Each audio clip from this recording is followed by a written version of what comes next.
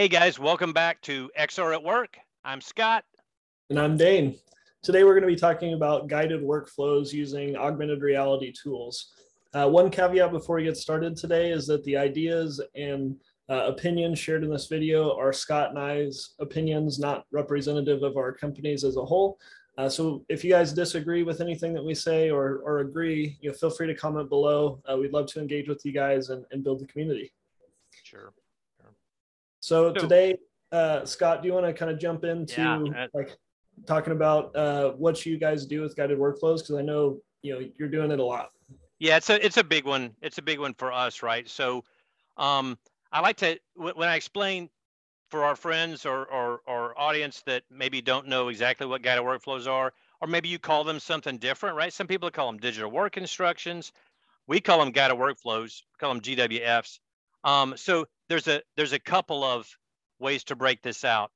And Dane and I have talked about this quite a bit, right? There's spatial guided workflows and non-spatial. And what I call that, right, is non-spatial is, for example, it's swipe through screens of text, videos, images, and you can do that on a device, head-mounted or handheld device, anywhere. You don't have to be. It's not reliant on your environment, and it's also not going to take and put markers or hotspots or instructions spatially on top of objects in your environment. So a non-spatial guided workflow is really, it's swipe through screens, right?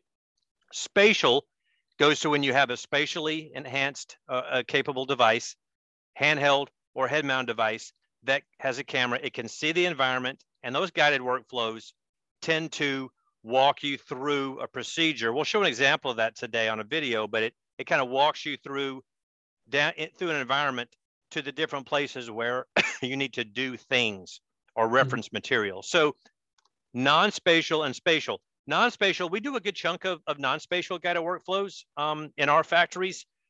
Everything from checklists, maintenance procedures, reference material, anything you need to have accessible. And I like using like a ruggedized tablet on a factory floor. Samsung makes a good one with a pen. If you've got gloves on, you can use a pen, because a lot of times gloves don't work with this stuff. Right.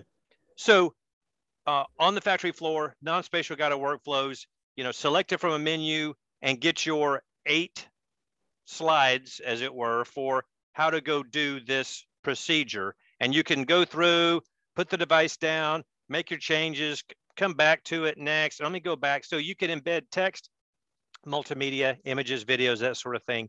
We do a good chunk of non-spatial guided workflows. What about you guys? Are you using any non-spatial guided workflows? Yeah. So the way that I kind of think about where to use spatial versus non-spatial guided workflows is generally non-spatial guided workflows are kind of more historical. So again, like you said, procedures. So if anybody has an e-procedure platform where like maybe your procedures used to be in Microsoft Word or like stored on a SharePoint via PDF or something like that, and have migrated over to a kind of consolidated platform for procedures, that's a good example of a non-spatial guided workflow where you're scrolling through, like you can take pictures, to your point, on your tablet. The challenge that you have when you use kind of non-spatial guided workflows is generally you're not hands-free. Now that said, caveat, except for what? There are hands-free procedure-based platforms. RealWare is a good example where it's not spatially anchored on, in some applications it's not spatially anchored on the environment. Mira is another good example where it's more kind of registered in your field of view than it is kind of registered to a piece of equipment out in the field. But generally it's you're to your point, Scott, it's more about I'm trying to learn about the process that we're getting ready to do.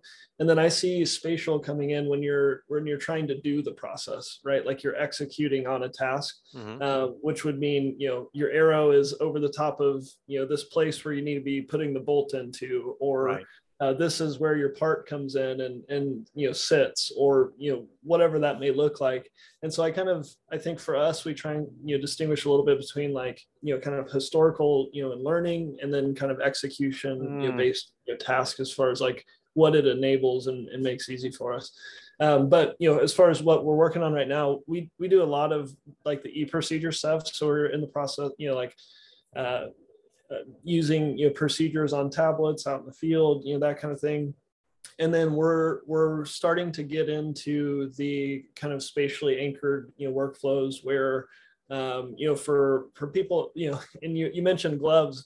It's actually interesting, in the non-spatial ones, you use a pen, right? In the spatial ones, what's nice is that like your hands free, right? And so if your hands are dirty or whatever, it's more about the motions that you're making or what you're saying to the headset, than it is about what you're able to click on a screen or something like that.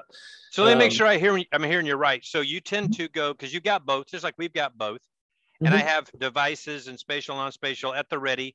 When I get in and I find the use case, I tend to go, and I think it sounds like you do as well, I tend to go non-spatial if I'm taking information they used to have to go to a 3-ring binder or to a laptop to get, and I just want to take and put it in their hands out on the factory floor. Is that kind of the big reason why you would just transport it over to a handheld? Yeah, well, I think it's also sharing it, right? Like if you're using spatial guided workflows and you're trying to share, to multiple different facilities, well, the configuration of the different facilities may or may not be the same, right? And so guided workflows increase efficiency dramatically in the place that it's customized for, but it's not very transportable, to different groups. And that's I think it's important, like maybe to call out, I don't think we're ever going to get away from having a mix of both, because again, it's that kind of transportability that's important, with like the digital documents. It's way easier to send a PDF to somebody than it is to send a guided workflow for a HoloLens or something. That's right. That's right. So, that's I think one thing to highlight too is like, everything's, kind of this gray area, right? Where you want to really tailor the tool to the use case, in most cases. Sure. So you're doing non-spatial, just like we are, right? Getting some successes with it. Handheld, head mounted, and we do a lot of spatial guided workflows, right? Which tends to be, we can do tablet or we can do head mounted devices. What about spatial guided workflows? We want to show an example of what that looks like, so everyone knows kind of what we're talking about. So because I've got an example I can show. Let me try and do this. So I'm gonna share this. So can you see this video I'm about to play? Yep. All right. So this is a sizzle reel, right? So one of our caveats here is that this is a marketing video. This is a sales video. This is 1 minute and 23 seconds long. This is from a specific vendor for a specific device. For specific use cases, but it does give you, if you've never seen it, you've got this nice lady. She's on her first day on the job, and traditional training sessions do a lot of 3-ring binder stuff. But in their case, they're doing what Dane and I are doing, which is they have a manager that creates flows on a laptop, goes into the device, and authors the actual spatial components to then be consumed by our friend here who's on her first day. So look at that. She's getting her device. Dane, how's she going to like this? Here, can you pause it real quick, Scott? You got it. Yeah. So she's got it. She's rolling, man. Yeah. So a couple of things I think to call out here. One is maybe this is a good question for you. Who are the people in your organization that are building the guided workflows? Because I think that's one thing that this kind of glosses over, is that there's a fair amount of work that goes into getting the correct procedural steps and making sure that you're able to point at the right things and you have your models right and all that stuff. So who's responsible in your organization? Yeah, that's a good question, because in 42 seconds they've already gotten to a point to where she's got this thing on and she's consuming, and we both know And to your question, right? We know that they just glossed over about somewhere between 4 to 6 hours worth of work, right? Right. Modelers have to create the models. The author, the manager in our office had to go create these flows, that sort of thing. For us, we tend to have the flows authored by a trainer or a supervisor in the factory. They know how to do the procedure. They probably have the time. They're not stuck to a machine having to keep the machine going, right? They can step back, they can author this procedure and test it and try the headset. So we tend to be trainers and supervisors, maintenance managers, production supervisors, that sort of thing. What about you guys? Yeah, we're pretty similar. I would say the trainers, have a lot to do with it most of the time. And it kind of leads us to the next point too. She just picked up the headset, like jumped right in and started doing work. Yeah. And and obviously, again, like this is a minute and 20-second or minute and 30-second video that's marketing. But I think an important thing to call out is, generally when you introduce the HoloLens to somebody, you're going to get a kind of a mixed reaction depending on who it is that you're putting the headset on.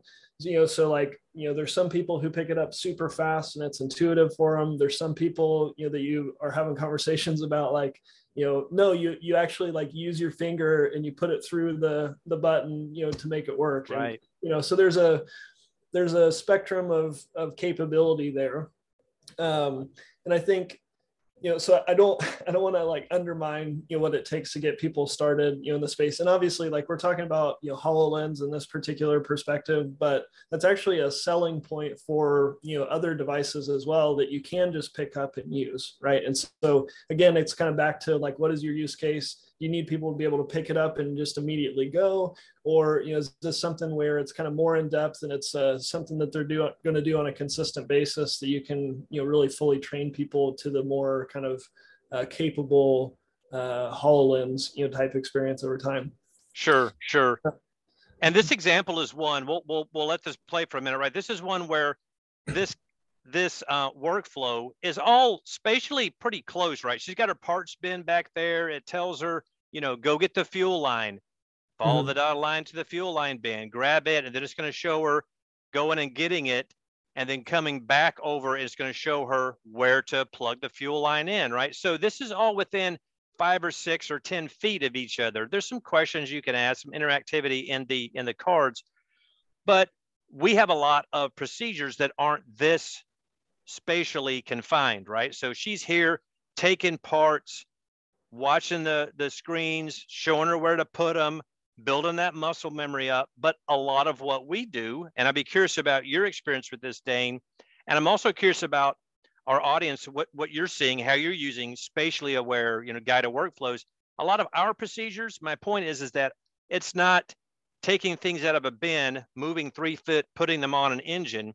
It's flip this switch, walk 100 feet, pull this breaker, walk 200 more feet, go up some stairs into a room and hit these 2 buttons, right? So you've got to really move someone through the factory.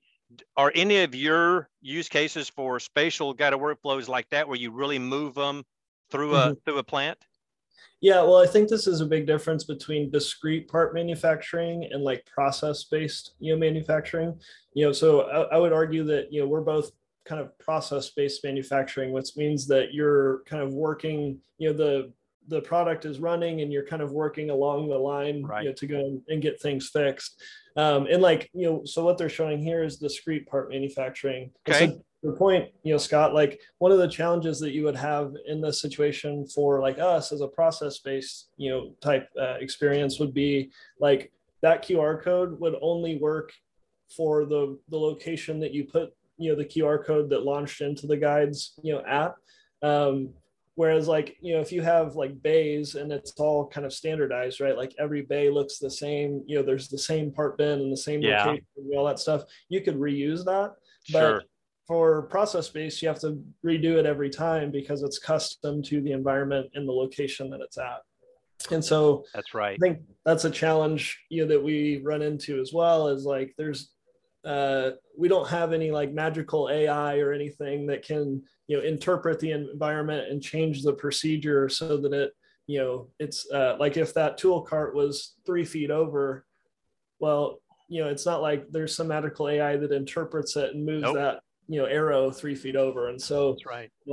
Those are the challenges, is that it's very specific and custom to the environment, I guess, for us. That's right, because that brings up a good point. I was in a plant in Tennessee a couple of months ago where I walked in expecting, right, what people see like that video from Microsoft, and they go, we want that, you know, get Scott up here, we want that, right? Tell him to bring his VR headsets, right? That's what they say. And so I get up there, and it's like it's an environment where things are in different places every day, every shift, right? So again, those sorts of situations. Then what I ended up doing was putting non-spatial flows in, right? They just needed information. They didn't need to know where to go get it in the room. They work in this room constantly. They need to know the sequence to do it for this changeover procedure or something like that. So this becomes non-spatial really helps in those, because spatial is not going to work if that tool cart moves and can move, and you can't always set everything back up the way it was when the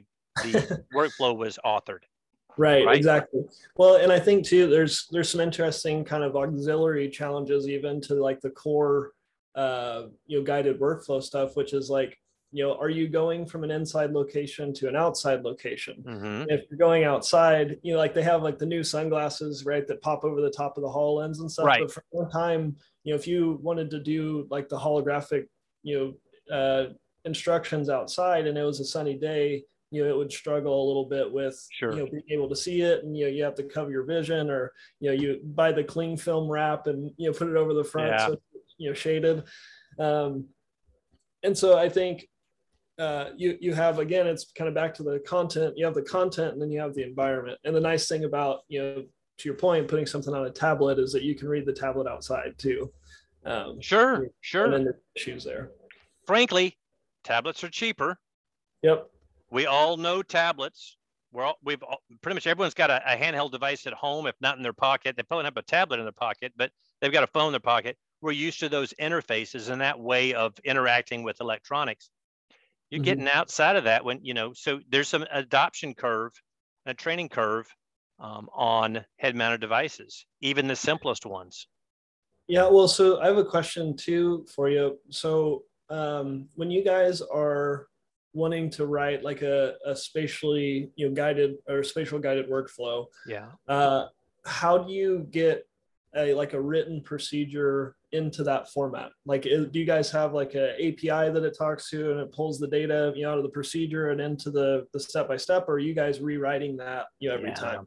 We're having to rewrite a lot of that stuff. I mean, there are tools I know platforms that are supposed to do, you know, point it to a document and push a button and it'll pull it in and create the procedures.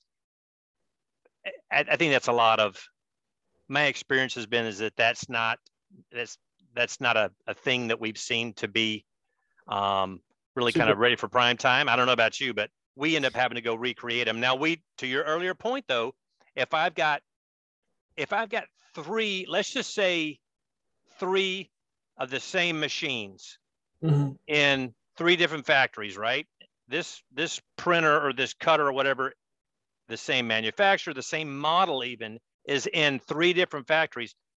In theory, everyone thinks that we can take and create that guided workflow once and then just go use it 2 other times. But here's what changes is configurations, right? So even though it's the same machine, there are components on that machine that can be modified.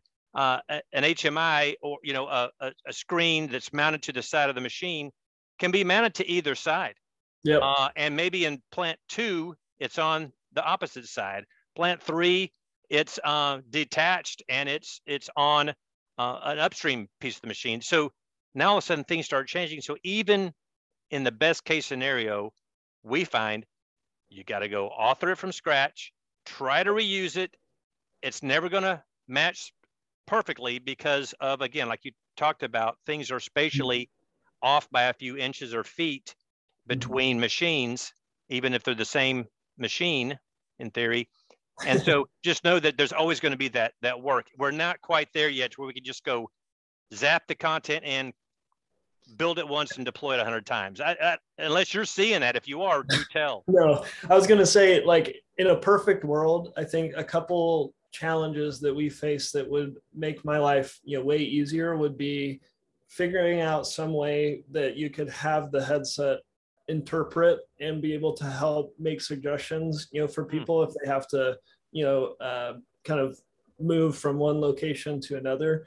I think the other piece is integration with like a data lake or some kind of e-procedure platform. Because, like, here's the problem: if you have your non-spatial procedure here, and then you have your spatial workflow or whatever we want to call it, the problem is if I'm taking what's in this system already and then copying it over to the spatial version, I have to maintain both systems over time, right? So if there's a process change or anything like that, I mean, this is already part of the management of change process, so it'll get changed as part of the natural workflow.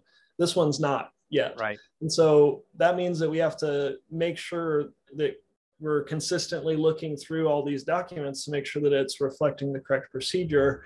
And so if there was a way to have kind of like a single source of truth, and then the guided workflow was just kind of the UI that people use, I think that would simplify the whole process, because if you made a change in one, it would make the change in other, and life would be good, right? Like we wouldn't have to do some of those edits. So yeah, I think there's definitely there's some pain points, and we've been talking about all the pain points here, but let's talk about like what's good about using workflows. Good stuff, right? So I'll throw out a couple of examples where people in factories I work in love this stuff, right? So number one is a changeover procedure, right? You can't remember, you haven't gone from making this product to that product on this machine in a long time. You don't remember all the settings. So you can go pull it up real quick and go, yeah, that's it. So that knob's got to be at this, right? So it's accessible, handy, easy to consume settings and data, and instructions right there. People love it, right? Because now they don't have to go try and find that dude that knows how to make these settings that quit or got fired or retired, and they don't, or he's on vacation or he's on an off shift, right? They've got it accessible. So they love that. And people love, in our environments, they really like being able to have access to things that they do seldomly. Is that a word, right? They don't do it very often, right? So there's this emergency procedure to shut off incoming water to the factory, and they only have to do that once every 5 years. But when it happens, no one ever remembers how to do it. It's maybe it's a 5-step process, but it's like, oh crap, where's the guy who did it 5 years ago, right? We've got a problem, right? So there's something happening, and they can put it on or grab it and see it real quick in the environment. It's portable. Boom, boom, boom, boom. Good. All right. Tragedy averted. So things that you just need a reminder on, things you need down on the floor where you're doing the work, and things that you don't do a lot. You have a high frequency of doing those things. Guided workflows work great. What about you guys? When are people loving this stuff? Yeah, well, so I think like a good example is like lockouts, for instance, because you might have like a lockout plan. Yeah, so I mean, you might have a lockout plan and you have 20 different places where you got to make sure that you're locked out. Well, the problem is, like, if I take a picture and I put that in a written procedure and show that to you, it just looks like a switch or a valve or whatever, right? Like that doesn't tell me anything about where it's at. And so, the thing that we like about the spatial guided workflows in that instance is that, as you talked about earlier, you can walk somebody 100 feet and with arrows on the floor that show them where they're supposed to be going, and then say, this is what you're locking out. Here's information associated with it. Like it's super helpful in that context instead of like trying to read it. And, sometimes our folks are looking at these, MCC, walls. Yeah. And it's like, if you look at one, it might say the number or whatever on there, but then you're relying on people to go and read the right number. And is it M13 or M31? Yeah. Like, that whole situation. Yeah. Whereas like with guided workflows, you can just say, this is what I'm talking about, right? And point at it, and then they can go through it and do it. And so that's an example of where guided workflows, excel because of the context that it provides. I think another good example is like if you're doing like a tear down, of a piece of equipment, or you're trying to train somebody on how to tear it down. You pointed out earlier, you might have gloves on, or you might be greasy and gross. And so like, you don't want to be that guy that's like using their elbow to like scroll on their tablet because they can't, touch it. And so, if you put on a headset, then it can actually contextualize, and give you additional information, as you're going through and doing that. You don't have to use your hands for that. Hey, what we also do is we'll go ahead and when I go into the device and I'm going to consume a guided workflow, I'll go ahead and like when I create a guided workflow, like a lockout tag, I'll go ahead and say start recording. I'll record myself going through it and then then take that MP4. And now that's back to your earlier point, Dane. That's a portable video format. I can take it. I can go embed in PowerPoints. I can show someone on a tablet. I can show in a conference room in a training session. When someone calls me on remote assist and they're stuck, I can say, here, I'm going to push this video to you that's going to show you how to do it. So you have the ability to build it once and kind of use it in different formats for different ways of training and learning, right? Yeah, well, I think it's interesting, or something we should call out too is like that life cycle, or the kind of cycle of mutual benefit that happens there is, you create content in your guided, spatially guided workflow. You record it. You can take that and put it in your non-spatially, guided information as a reference for later. And then, it's just better instruction with contextualized overlays and all this stuff. Right. And so, we kind of talk about like spatial or non-spatial, where really I think it's, how do they work together and what's the relationship between them, to focus on. Yeah, I had this conversation this morning, Dane, where it was, so there's this big push. People want us in XR. Guys like you and I, or people that are watching this podcast that are tasked with running extended reality for their industrial environments. And people are going to be in your ear about, hey, when are you going to standardize on a device, right? When's it, there's so much stuff, right? And your answers, Scott, your answer is always, well, it depends. When are you going to just get down to, here's the answer for everything? And I'm like, it's not, right? We got a long ways to go before a device and piece of software is the answer for everything, if we're ever going to get there. So do you see that too, where people want you to don't you just have one headset that does it all? It's like, no, I don't. No, well, I mean, to be honest, I don't think we'll ever get to that place, just because, like we have laptops, we have desktops, we have tablets, we have phones, we have, headsets now. Like there's so many different formats or, interfaces that we prefer depending on what we're doing. Right. And so, that's kind of the thing that like, and actually that's a tough part about being an XR practitioner, I think, for us is, creating kind of the decision tree on like, if you are doing this, do you need spatial? Do you not need spatial? If yes, then, like you almost have to create kind of this decision tree on, here's a couple options and this is where you select one versus the other, right? Right. If not, you'll have, the hammer guy trying to find a nail kind of thing with the wrong tool. Yeah. It's a real thing. It's, it's so much more about, to me, consulting and working and having conversations with people and seeing the environment, asking some basic questions, than it is just mailing a headset over and saying, well, good luck, right? Yeah. I know everybody in the business wants us to be there. We're just not, right? But I still love it. It's a lot of fun. Yeah. Well, and I mean, it continues to get better over time. Like, it's funny. I know you've been in the space a long time too, Scott. Like if you think back 5 years ago, how painful everything was. Oh yeah. Like, we're the complaints that we have nowadays don't even compare, like before it was, like we were having issues with people getting sick or whatever. Yeah. And now it's more about like, hey, this is a mild frustration. And I think that'll continue as we go, and things will continue to improve. So it's kind of one of those things. That's I think a really good point to hit for folks who are wanting to get started in this space, is that I would never present what you're doing now as the final product, because the way that I always talk about it with folks is, let's grow with the technology. So let's understand the landscape that we have currently, and get value, as it's easy, or like, we don't have to do a ton of development over the top of it and all that stuff.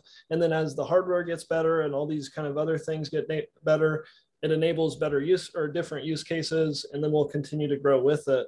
And so that's kind of the marathon, not a sprint type of conversation we have to have a lot of times too, is, this is our capability today. What if we could do that tomorrow? And then we'll monitor the technology, to see if we can get there. Right.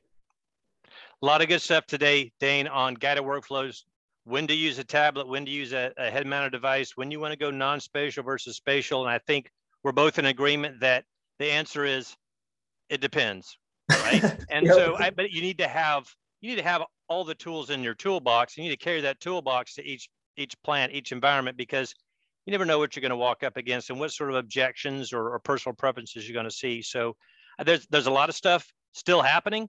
Some news comes out just about every day, it seems like, that affects us as XR leaders in our companies. Good stuff. Any final parting words of wisdom for anyone who maybe is just stepping into guided workflows, maybe moving from remote expert to starting to get into digital work instructions? What advice would you have for our audience? The advice that I would have is to think about it as an ecosystem, not as a single tool. So, and what I mean by that is, like the data architecture needs to be, right. You want to make sure you have all your Wi-Fi, stuff taken care of if that's needed, like the 3D models, like there's a lot of things that go into guided workflows that need to be figured out before you actually can build a guided workflow. And so make sure that you consider those things and have a plan for those before you just buy, HoloLens or RealWear or Mira or, whatever device on the market. And don't go buy 20, 50, 100 of anything unless you're super sure that those devices are going to be around for a while and they're going to answer your questions. Yeah, they're going to solve your problems. Yep. I think we've talked about that in previous episodes. So a lot of different rabbit holes we could go down. We're going to do some more episodes on different capabilities in factories, guided workflows, digital work instructions, whatever you want to call them. Absolutely bringing value, increasing training speed, knowledge retention, providing valuable information where the workers are out on the factory floor, out in the shipyards, out in the manufacturing facilities. And I think it's good stuff. We welcome your comments. We hope you guys will take some time and hit the like and subscribe, because we need subscribes, right, Dane? That's correct. And more importantly, we need to hear what you guys have to say. So put your comments in. Remember, these are our opinions. Like Dane said, we'd love to hear yours. And we will be back with a new episode of XR at Work real soon.